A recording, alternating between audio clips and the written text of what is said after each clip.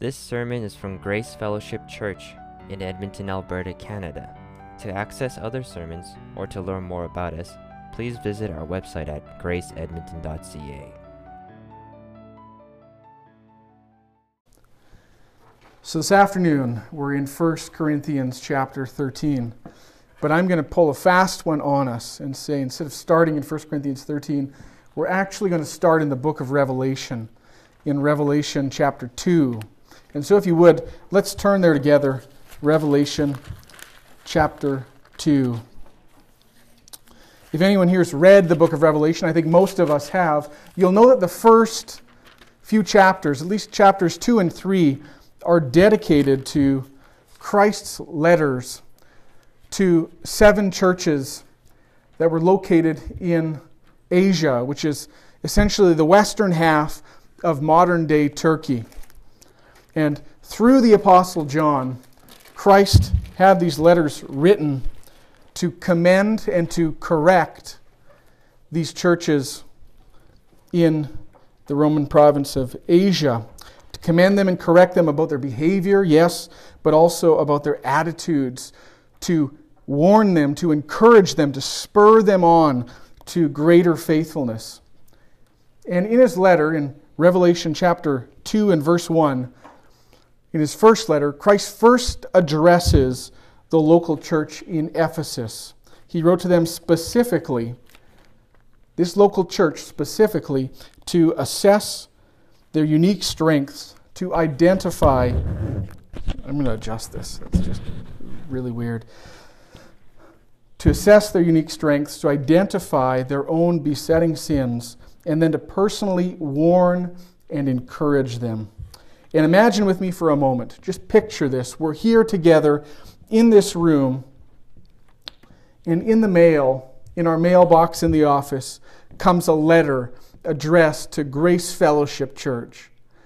And we look at the letter and we look at the return address label on that letter. And there on the return address label it says, God Almighty, God the Son, the Lord of glory, the one who holds the 7 stars in his right hand, the Alpha and the Omega, the one who is coming soon. With what kind of wonder and trepidation would we gather around as we opened that letter to see what God the Son, the Lord Jesus Christ, had written specifically to our church? Well, this was the case for the church in Ephesus. Through John, the Apostle John, there was a letter to be delivered to this church among 6 others. And at some point, we know they were able to read this letter because we have it in our Bibles to read. They too were able to read this letter directed specifically towards them. And in this letter, the Lord Jesus Christ wrote this to the church in Ephesus. He said, "To the angel of the church in Ephesus write the words of him who holds the 7 stars in his right hand, who walks among the 7 golden lampstands. I know your works, your toil and your patient endurance, and how you cannot bear with those who are evil, but have tested those who call themselves apostles and are not, and found them to be false. I know you are enduring patiently and bearing up for my name's sake, and you have not grown weary. But I have this against you. You have abandoned the love you had at first. Remember, therefore, from where you have fallen. Repent and do the works that you did at first. If not, I will come to you and remove your lampstand from its place unless you repent." What would we think if this was the contents of the letter that was written to Grace Fellowship Church when we opened that envelope? Initially, we would open it, we'd begin reading, and Christ essentially says in the letter, I see that you are discerning. I see that you are careful to hold to good theology and sound doctrine. And we'd go, yes, that's it. That's what we're trying to do. That's us. He says, I know that you hate false teaching, just as I do. I see that you patiently endure hardship for my name. We'd be over the moon. And then, but But then Christ says, but I have this against you. Oh no. Oh no. What could Christ, the Lord of glory, possibly have against us? He says, you have abandoned the love that you had at first. He tells the Ephesian believers, your love has grown cold. In all of your love for sound doctrine and all of your love for theology, you've forgotten to love me. You've forgotten to love neighbor. You're a loveless church. And then Christ says, remember from where you have fallen and repent. And in the original language, he says in the present tense, I am coming. I'm already on my way. If you do not repent, I will remove your lampstand. Essentially, I will revoke your identity in me, and you will cease to exist as one of my churches.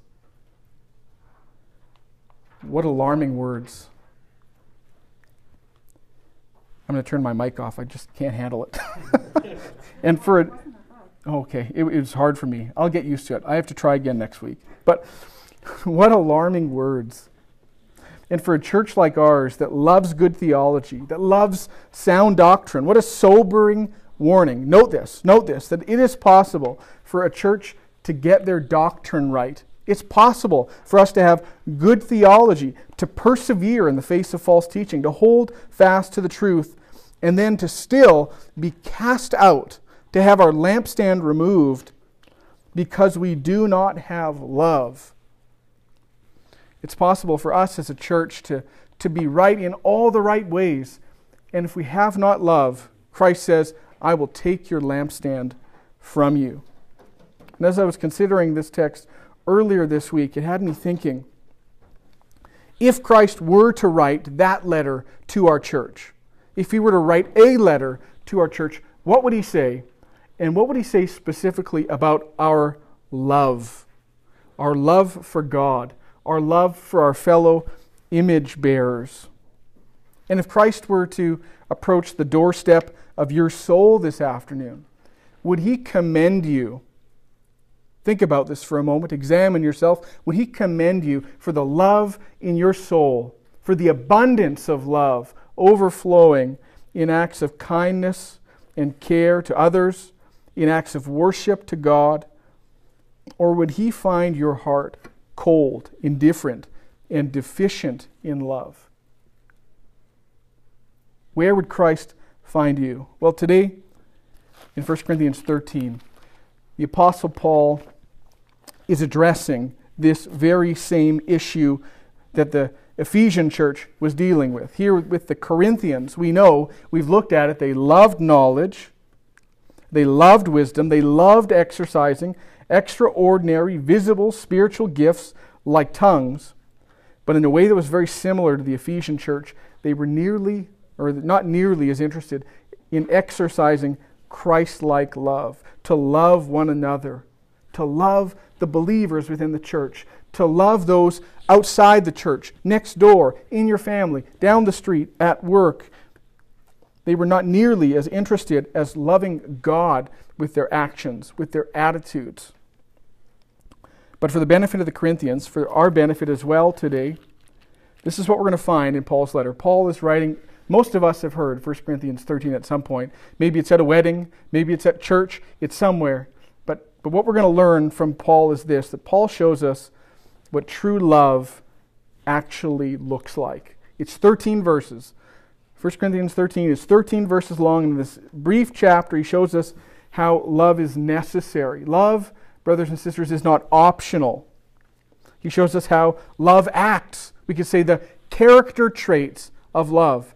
How do I know that I'm loving another person in a biblical way? And then he shows us that long after the gifts cease, long after these gifts that the Corinthians were so consumed with, long after debates about doctrine are fully and finally settled, love will remain forever. Love is eternal. So you could say that Paul drives home the importance of love in the Christian life, and then he shows us how we are to love. He gives us the motive, and then he gives us the tools to carry it out. And again, I'm just going to pause for a second. There's a saying, familiarity breeds contempt. This is a familiar verse. I remember teaching Noah's Ark to a group of adults who had been Christians for 30, 40, 50 years. And it's like, will you just pay attention for a second to see what God is trying to teach us through Noah's Ark, rather than this children's painting that we have in our minds? Well, in the same way, can we together, brothers and sisters, get past the fact that this is a familiar text? It's a familiar topic. And yet, Paul and God, speaking through Paul, has a lot to say to us today. So let's look today, 1 Corinthians chapter 13. I'm going to begin by reading verses 1 to 3. Paul says, "If I speak in the tongues of men and of angels, but have not love, I am a noisy gong or a clanging cymbal. And if I have prophetic powers and understand all mysteries and all knowledge, and if I have all faith so as to remove mountains, but I have not love, I am nothing. If I give away all that I have, and if I deliver up my body to be burned, but have not love, I gain nothing." The first thing I want us to understand, the first thing the Word of God is conveying to us in these 3 verses, is that love is necessary. Love is essential. Love is one of the great non-negotiables of the Christian life. And building what Paul's already written in chapter 12, Paul lists a bunch of the prominent gifts that we would see in the church. And he uses an intentional exaggeration to drive home the point. This is absolutely essential to a faithful and effective Christian life. And so I think we're going to have a lot of fun with this, because there's some tangential things, some tangential stuff that we can look at, even as we consider the centrality of love. So in verse 1, Paul begins by referencing tongues. And not just the tongues of men, but the tongues of angels. And many conservative commentators would agree that this is really exaggeration on Paul's part. The expectation in the New Testament is almost always that the gift of tongues are to be spoken, or are spoken, in a discernible language. And so the gifts of tongues, as we see it, for instance, in Acts chapter 2, they're speaking in a language that people in the surrounding nations could understand. The gift of tongues was spoken in such a way that there could be interpreters who could interpret the language for the people. And Paul is even going to go to another length later on in 1 Corinthians to say that if no one in the room can benefit from your gift, from this speaking in tongues, don't even speak in tongues. Oftentimes, and probably in this case as well, the gift of tongues is really in the language of men. But here Paul exaggerates. He says, even if I were to speak in the tongues of angels, even if a person could speak in the tongue of angels, if it is not accompanied by love, it is worthless. He says, it is like a noisy gong or a clanging cymbal. Now, if we've been in a scenario like that where people are speaking in tongues and you're not used to that, yes, it can be uncomfortable. Depending on your theology, you might even find it annoying. I'm not going to comment on that. But that's not what Paul is saying. Paul's not saying if you speak in tongues but you don't have love, it's just going to be noisy and annoying. No, what he's saying is this. He's making reference to the pagan worship, the pagan cult worship of the false god Dionysius. And in the pagan worship of Dionysius, this was the false god of merrymaking, of celebration, the god of wine, even the god of insanity, as some people saw it. And what Paul is saying is, you are insane if you think that your gifts, devoid of love, will please God. It would be better for you to engage in some type of pagan worship than to practice this God-given gift without love. It is a noisy gong or a clanging cymbal. And then in verse 2, Paul continues, he says, if I have other gifts like prophecy or knowledge, this knowledge that the Corinthians coveted, they wanted knowledge. Even if I have prophecy or knowledge or faith so as to move mountains. Notice the hyperbole again. The same hyperbole that Christ used in Matthew 17:20. If you have faith to move mountains, he's exaggerating. And he says, even if I have the best gifts, even if I'm able to do the most unnatural things, like move mountains by those gifts, if I do not have love, he says, not only it's not worth anything, he says, I am nothing. My ministry in the church is worthless. My contributions in the world are of no account. The most important prophet without love is worthless. The greatest faith healer in the world without love is of no account to God. The next great prince of preachers without love might as well be teaching from another religious text. It's rubbish. If I'm up here on Sunday afternoons preaching and I don't have love for you, brothers and sisters, I am nothing. That's what Paul is saying. And then Paul begins in verse 3. He transitions, notice with me, from spiritual gifts to different actions or activities. So he says, if we were to give all that we have away, imagine with me for a moment that you went home, you said, I love the Lord. I want to give Him the very best of all that I have. I want to obey what Christ taught the rich young ruler in Mark 10:21, to sell all my possessions and give all of my money to the poor. I want to do that tonight. Imagine if you were to do that tonight. You go home, you get on Facebook Marketplace or Kijiji or however you want to sell your stuff, and you sell everything in your home. You sell your bed, you sell your dressers, you sell your kids' toys, your poor kids. You sell clothing, everything except for maybe one outfit on your back and a blanket. Imagine you did all of that, and you did it out of a sense of guilt rather than out of love, or you did it out of a sense of duty. What Paul essentially says is, you should have kept it. If you don't have love, not only do you not have a couch or a bed, but there's no treasure in heaven for you. You might as well have kept all of your stuff. Paul says, if I delivered my body to be burned, meaning that if I endured persecution, if I persevered and endured in the face of opposition, if I refused to put that pinch of incense on Caesar's altar, if I refused to bow to the sexual revolutionaries of the day, if I will not compromise in the face of tyranny or persecution, even at the cost of my own life. Paul says, even if I die a martyr's death by being burned alive, I even offer all of that, even my own life, and I have not love, it's meaningless. Not only is your death foolish, but it's useless. It was a wasted life, a wasted death. So to summarize what Paul's getting at, I know I'm hitting this hard, but to summarize what Paul's getting at, he's saying that you can be whoever you want to be. How has the Lord gifted you? How has the Lord enabled you to serve Him? Who are you? Brother, you draw, you do artwork. Do you do your artwork with love? Sam, you play the music on Sundays, and we praise God for that, but do you play that music in love? Do you help set up these chairs in love? When you have fellowship in the afternoons after the service, is that defined in your heart by love? What Paul is saying is you can pour your whole life out, even at God's altar. You can give every waking hour of your life to service and even the exercise of good gifts that God has given you.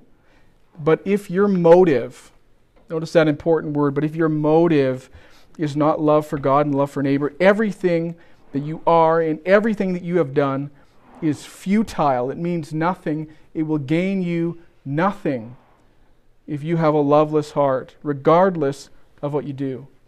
Now, my brother PJ, him and I were talking yesterday around the men's group fire, our invisible fire, and he was telling me he's reading the book Don't Waste Your Life by John Piper. It's a good book. I'd commend it to you, but one of the things I love about that book is it has such a compelling title.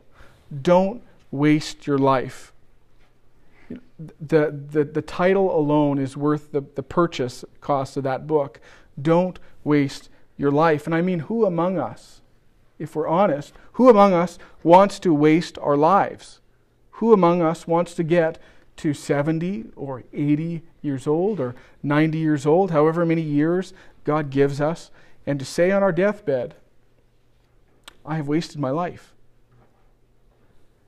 And as I was thinking about that, let me tell you, if you want to get on the fast track to wasting your life, then simply live your life devoid of love. Don't concern yourself with being motivated by, being driven by love. If you want to live a futile and meaningless existence, then don't pay attention to your motives. Don't give any thought to why you come to church, or why you serve, or how you parent, or how you do the things that you do. Don't regularly examine yourself to ensure that that love for God and love for neighbor is the driving force behind every decision in your life. If you want to have a life that amounts to nothing, forget about love. As Christians, we must walk according to the law of love. When God assesses us on Judgment Day, when we come before God, He's not just going to look at what we did, but why we did it. And love must be the rule of our lives. Love must be the measuring stick by which we measure the success of every endeavor and pursuit. I think about when the Jewish lawyer approached Jesus and asked him, what is the greatest commandment? Kids, I want to ask you guys, if you've been paying attention, what is the greatest commandment in the whole Bible? Does anyone know? Love. That's right.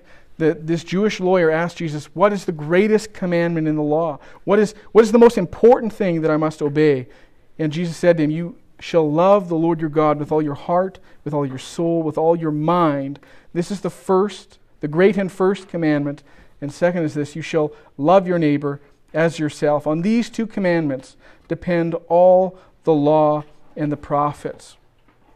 So if you want to be holy as God is holy, if you want to be like Christ, then first and foremost, love must be the rule in your life. And if we're honest with ourselves for a second, I know that everything that I'm saying here is obvious. And if I were to ask you up until this point, what have you learned? You would say, nothing at all. I already know this. But if you're really honest with yourself, how often do you forget about these great commandments? This great commandment to love God and to love fellow man.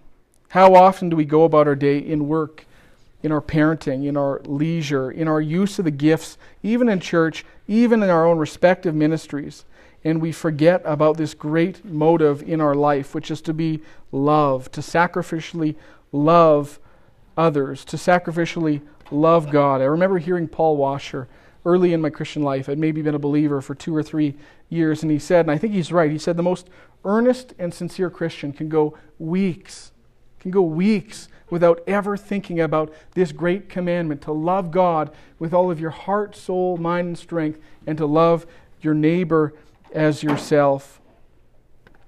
But how helpful would it be if we were to set this command before ourselves every single day, before we wake up, before we go to work, before we interact with our family, with our friends, before we pick up our phones. If we were to say, I'm going to live for love, and that love to God and love to neighbor. Perhaps that's why God instructed the Israelites, if you remember in Deuteronomy chapter 6, when Moses was just preparing to lead the nation of Israel into the promised land, he taught them, you shall love the Lord your God with all your heart and soul, with all of your might, and these words that I command you today shall be on your heart. Hear this, parents. You shall teach them diligently to your children, and shall talk of them when you sit down in your house, and when you walk by the way, and when you lie down, and when you rise. You shall bind them as a sign on your hand. They shall be as frontlets between your eyes. You shall write them on the doorposts of your house and on your gates. Love the Lord your God with all your heart, soul, mind, and strength. I'm not a big fan of Christian art. When I go to the bookstore, I usually go for books and not for trinkets. But maybe that means getting a poster or a picture on your wall that just says in bold letters, love God, love neighbor. We need to be reminded because we forget. Now you might ask next, but how do I love other people? I remember being it was the Solicitor General Staff College, and I took this course, Respect, I believe it was Respect in the Workplace. And one of the things that they said was, we don't follow the golden rule, we follow the platinum rule. And that's not to treat others the way that you would want to be treated, but to treat others the way that they would want to be treated. I understand what they're getting at, but essentially what they're saying is this: the way that you love, the way that you treat people doesn't matter based on an objective reality, but based on their subjective preferences. How do we know as Christians that we are loving God according to God's objective standard? How do we know that we are loving right and not wrong? Paul tells us in the next few verses, in verse 4, Paul says, love is patient and kind. Love does not envy or boast. It is not arrogant or rude. It does not insist on its own way. It is not irritable or resentful. It does not rejoice at wrongdoing, but rejoices with the truth. Love bears all things, believes all things, hopes all things, endures all things.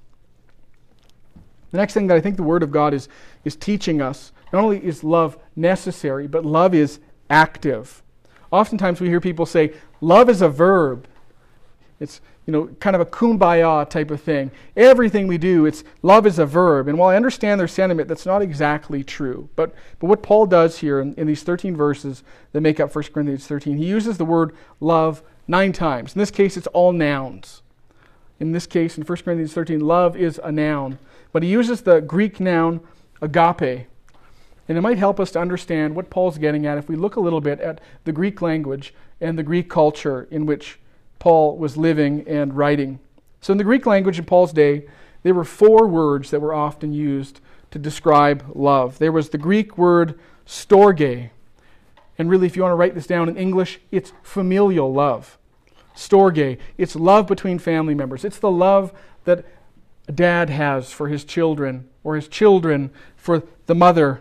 We see this word in the Bible at least 3 times in some modified form, either in a negative or in a compound form. But we have storge, familial love. Then there was eros. That's the Greek word that we get the English word erotic from. Eros. It was a romantic or an erotic type of love used to describe unreasoning passion or burning desire, because it was viewed as a debased word in the Greek culture. We don't find it in our Bibles, but the Greeks knew it well. Eros. Another word that we find in the Greek language for love is this word phileo. If anyone knows the city Philadelphia, that uses the compound phileo and adelphoi, meaning brotherly love, or the city of brotherly love. And phileo is a kind of tender affection used to describe maybe love between close friends, maybe the love of a brother. We see that in the New Testament about 20 times.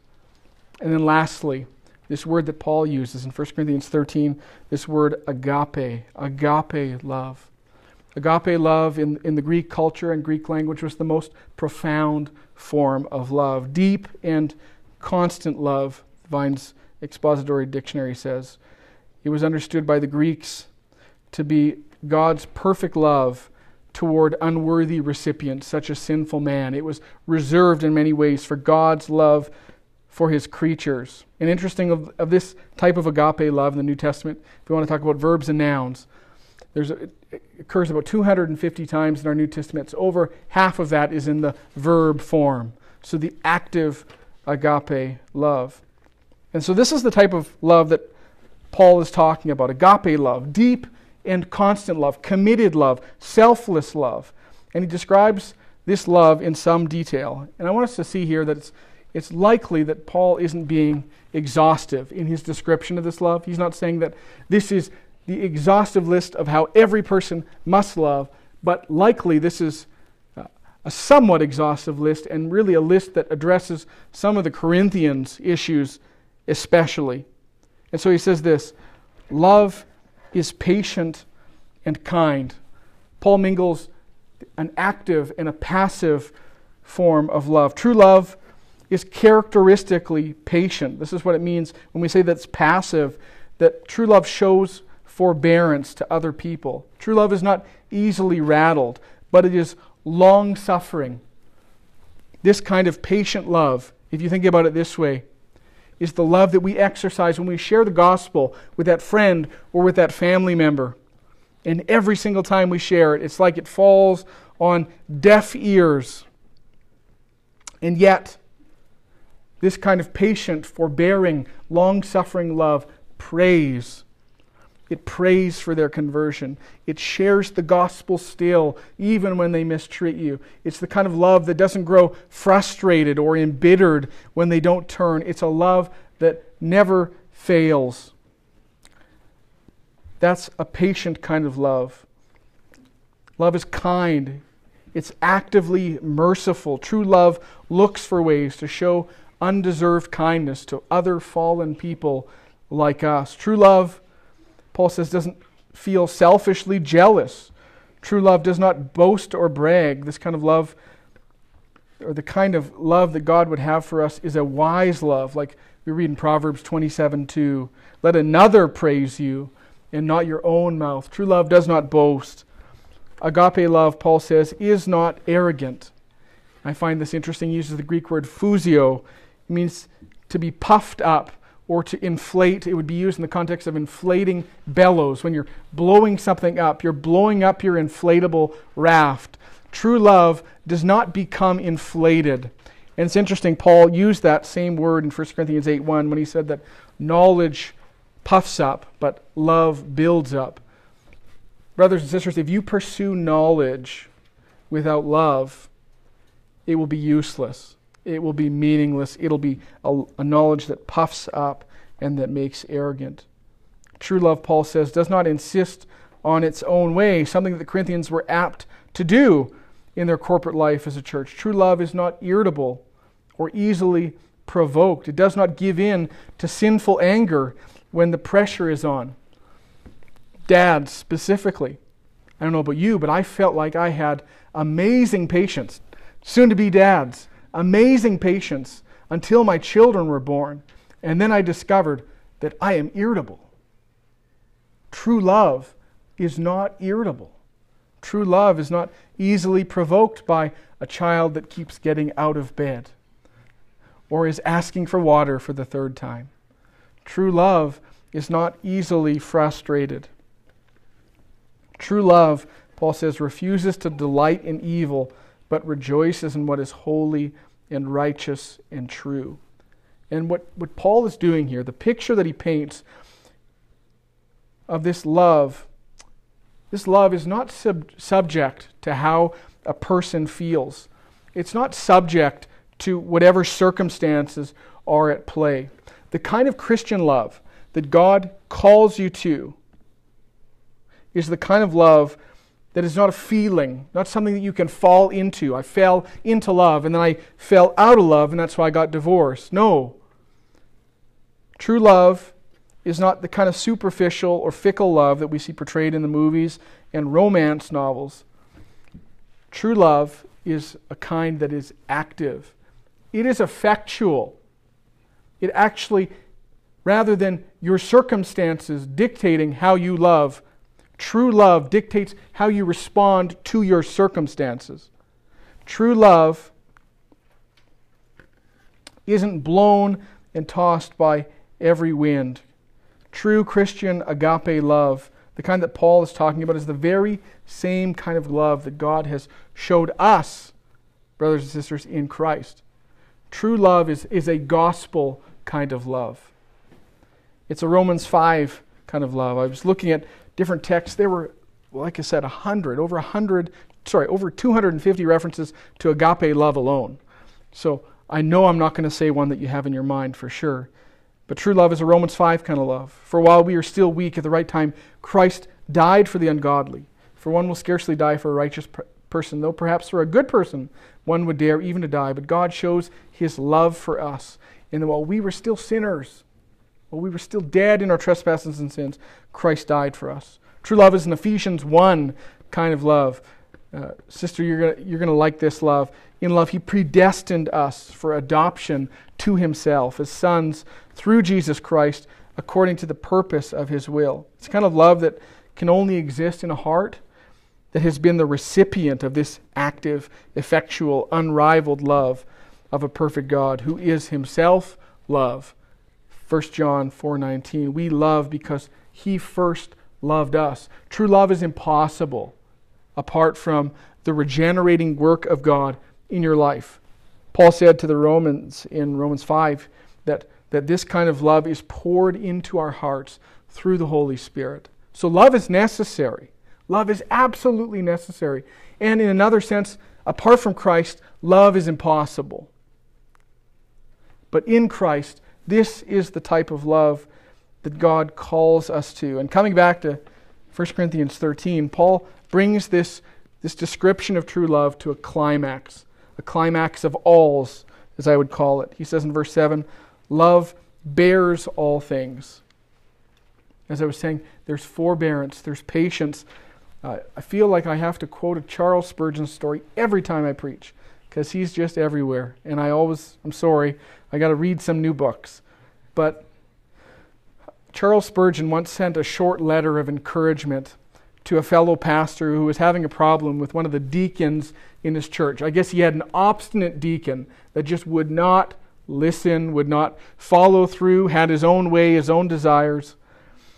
And on a sheet of paper, you got a blank sheet of paper, Spurgeon simply wrote these words on the page to this pastor friend of his. Bear, bear, bear.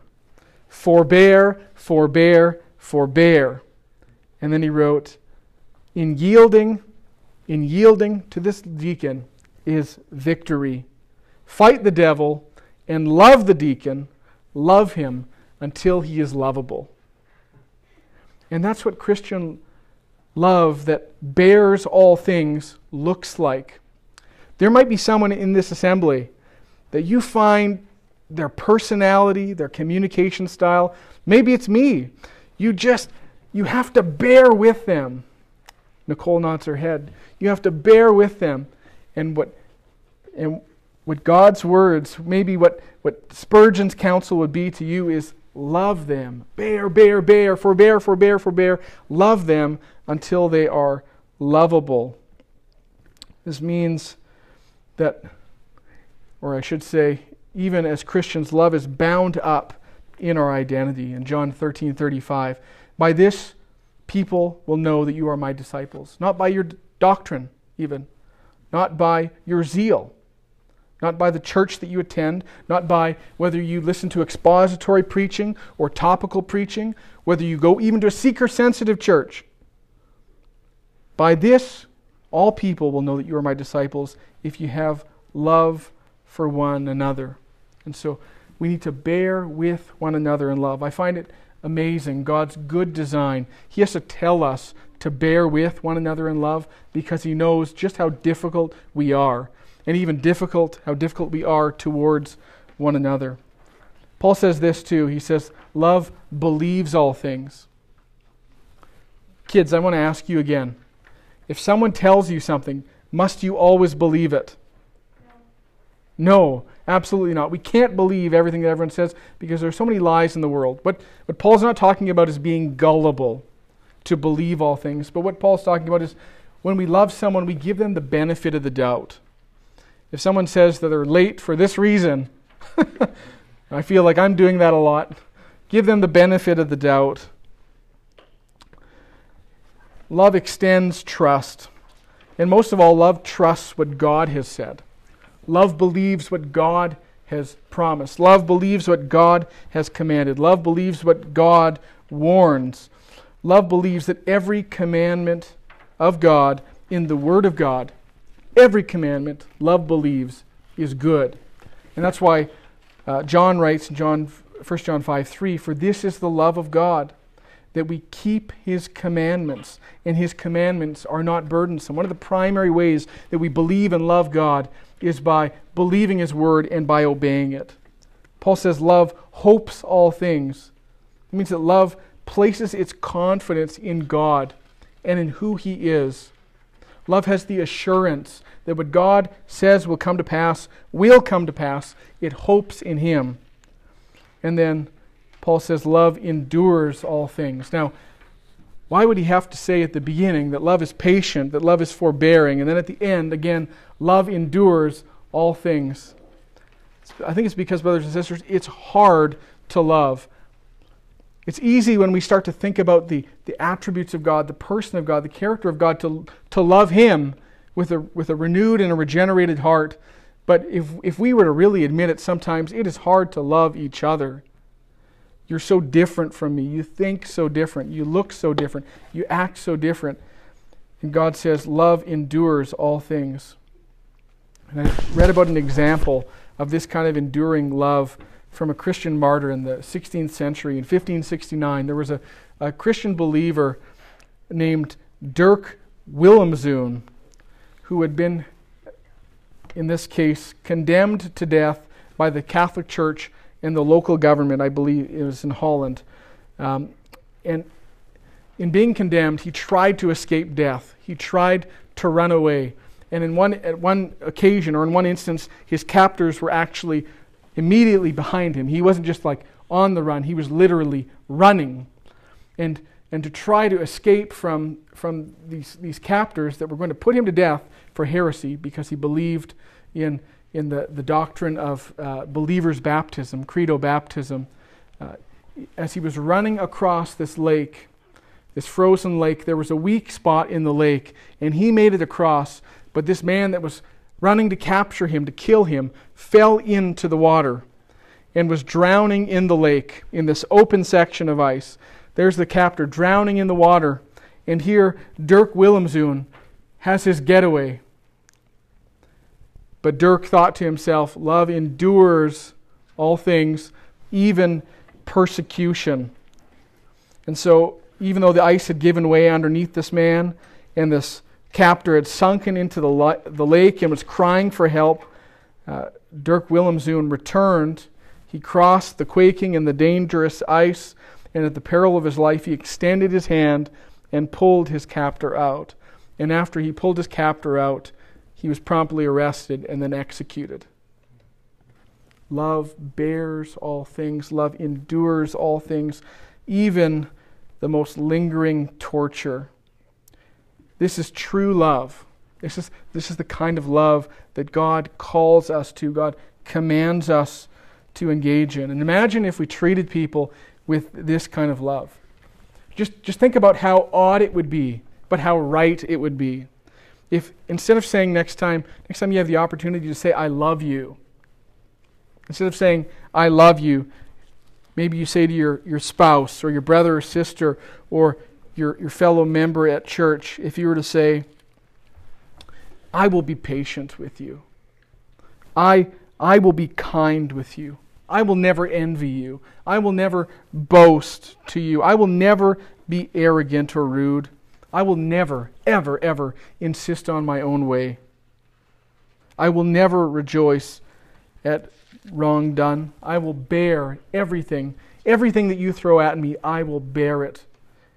Everything that there is to believe, I will believe. I will hope. I will endure. Imagine if that was how we defined love. Bearing all things, believing all things, hoping all things, enduring all things. This is love according to God's perfect standard.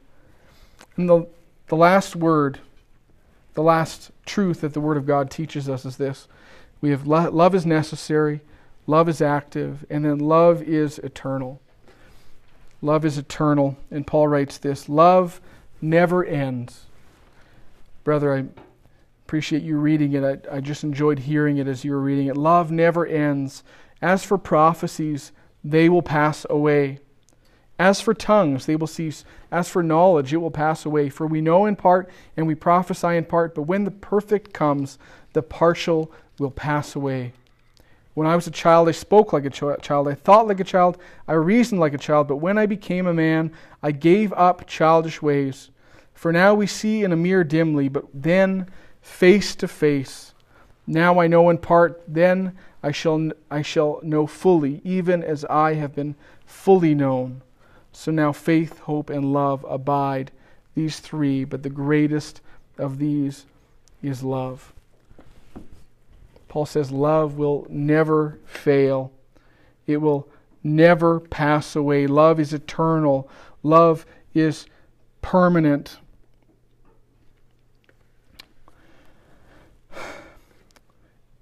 But there's still a more perfect to come. Now, many people, when they read this text,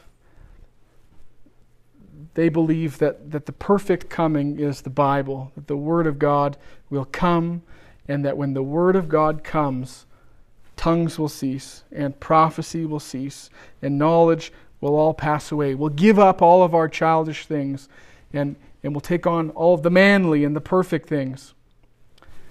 I must admit that I find to be a very attractive interpretation because it deals really nicely, really perfectly with the question, what do we do with the gifts? What do we do with tongues? What do we do with prophecy? It's tempting to believe that and to interpret it that way, but I think that if we look at this from an intellectually honest standpoint, if we really take our exegesis seriously, objectively, what we'll find is this, that Paul's not saying that tongues will cease, that knowledge will cease, that prophecy will cease when the Word of God comes, but that all of these things will cease. He says in verse 12, "For now we see in a mirror dimly, but then face to face. Now I know in part, then I shall know fully, even as I have been fully known." What Paul's talking about here is the second advent of Christ. Christ coming into the world. That's when these will cease. Now we can have a debate after. If you ask me if I'm a cessationist, I will say no. If you ask me if I'm a continuationist, I will say no. I don't know. Maybe that's the only way. I don't always know what we do with these gifts, except to say this, that if you love to study the Bible, if you love to preach, if you love to speak and to learn, when I'm up here, when I'm preparing for a sermon, my heart is soaring. This is one of my happy places to be preaching. And yet at some point, just as prophecy will cease, the need for preaching will cease.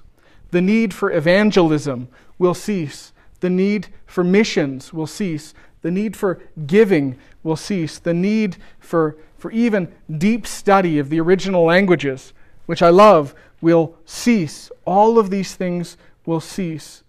But what Paul says here, love will never fail. When the perfect comes, when the last trumpet sounds and our triune God comes, the partial will pass away. We will see God face to face, and we will know fully as we are fully known. And I don't know if you guys have ever thought about this. Oftentimes we think about our sanctification as something that I'm actively seeking to be sanctified, to be conformed to the person of Christ until I'm glorified, until I'm made perfect. Well, one of the things that we see here is this, that not only do we have the opportunity to pursue holiness until we are holy as He is holy, not only do we have the opportunity to pursue eternal life, to live forever, just as He has given us eternal life, but one day we will be like Him and we will love like Him, and we should pursue love in the same way, to pursue love so that we would be perfectly sanctified, so that it's the smallest gap from my love in this world to my perfect love in Christ in the next world. Love will never fail. And how is all of this to be? And what's interesting is in this whole chapter, these are tough passages to preach Christ in a way, because in this whole chapter, Jesus Christ does not appear once. We don't find Christ in this passage, at least explicitly, but implicitly. As I've said already, not only is love impossible apart from Christ's work in our hearts, but brothers and sisters, the greatest love in all the world, and the greatest love that will endure for all of eternity, is not our love for God, but as I was saying in our singing, it's God's love for us. God is the perfection of that love, and that perfect love He extends to us through Christ. You could say that Christ doesn't appear in this passage, and yet Christ appears in every word of this passage. We love because God first loved us. Christ, Jesus Christ, for God so loved the world that He gave His only Son, that whoever believes in Him should not perish, but have eternal life.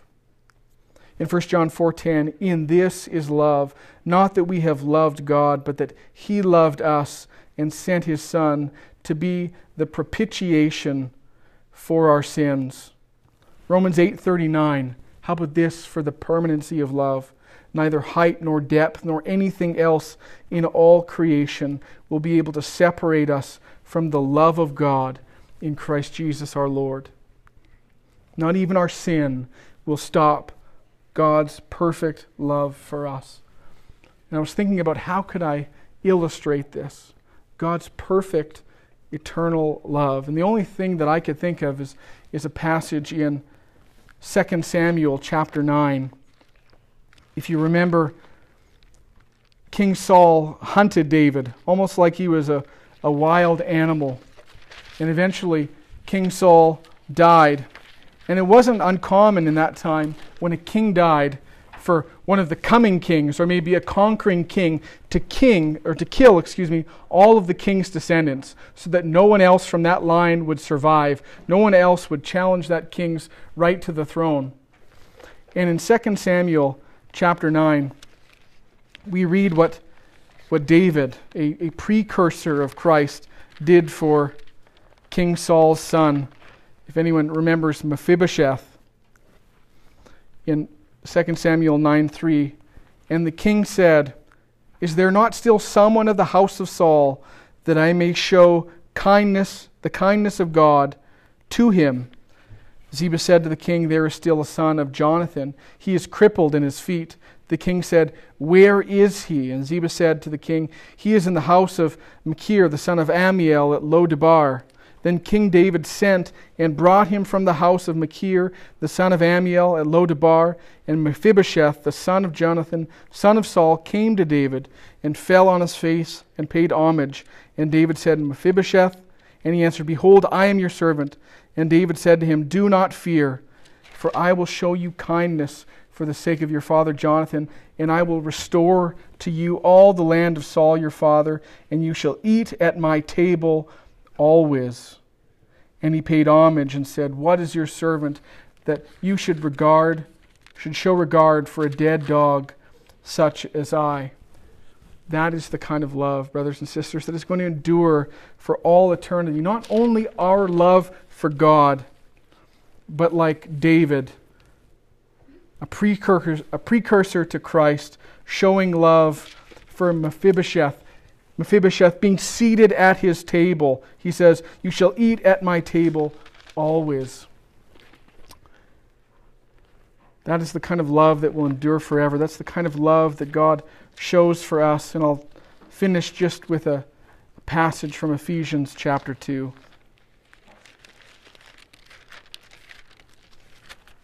Ephesians chapter 2. Paul writes this.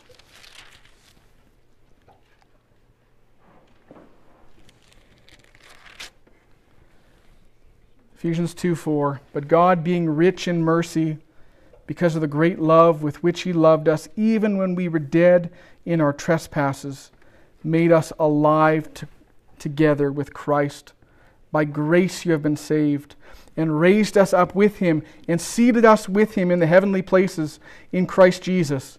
Note this, "for all eternity, so that in the coming ages He might show the immeasurable riches of His grace in kindness toward us in Christ Jesus. For by grace you have been saved through faith, and this is not your own doing. It is the gift of God, not a result of works, so that no one may boast." Brothers and sisters, I failed just as I expected. But understand that love is necessary. God demands that of you. He requires it of you. He requires an active kind of love. It's a love that lasts forever. And ultimately, it's a love that He has first shown to us. It's a love that He will show us for all of eternity. And so, brothers and sisters, let's follow the perfect example of love in the person and work of Jesus Christ, in the triune God whom loved us. Let us be a church that, if Christ were to write a letter to us, He would commend us for our good doctrine, for our good theology, and also for our good love. Let's pray. Father, help us to love.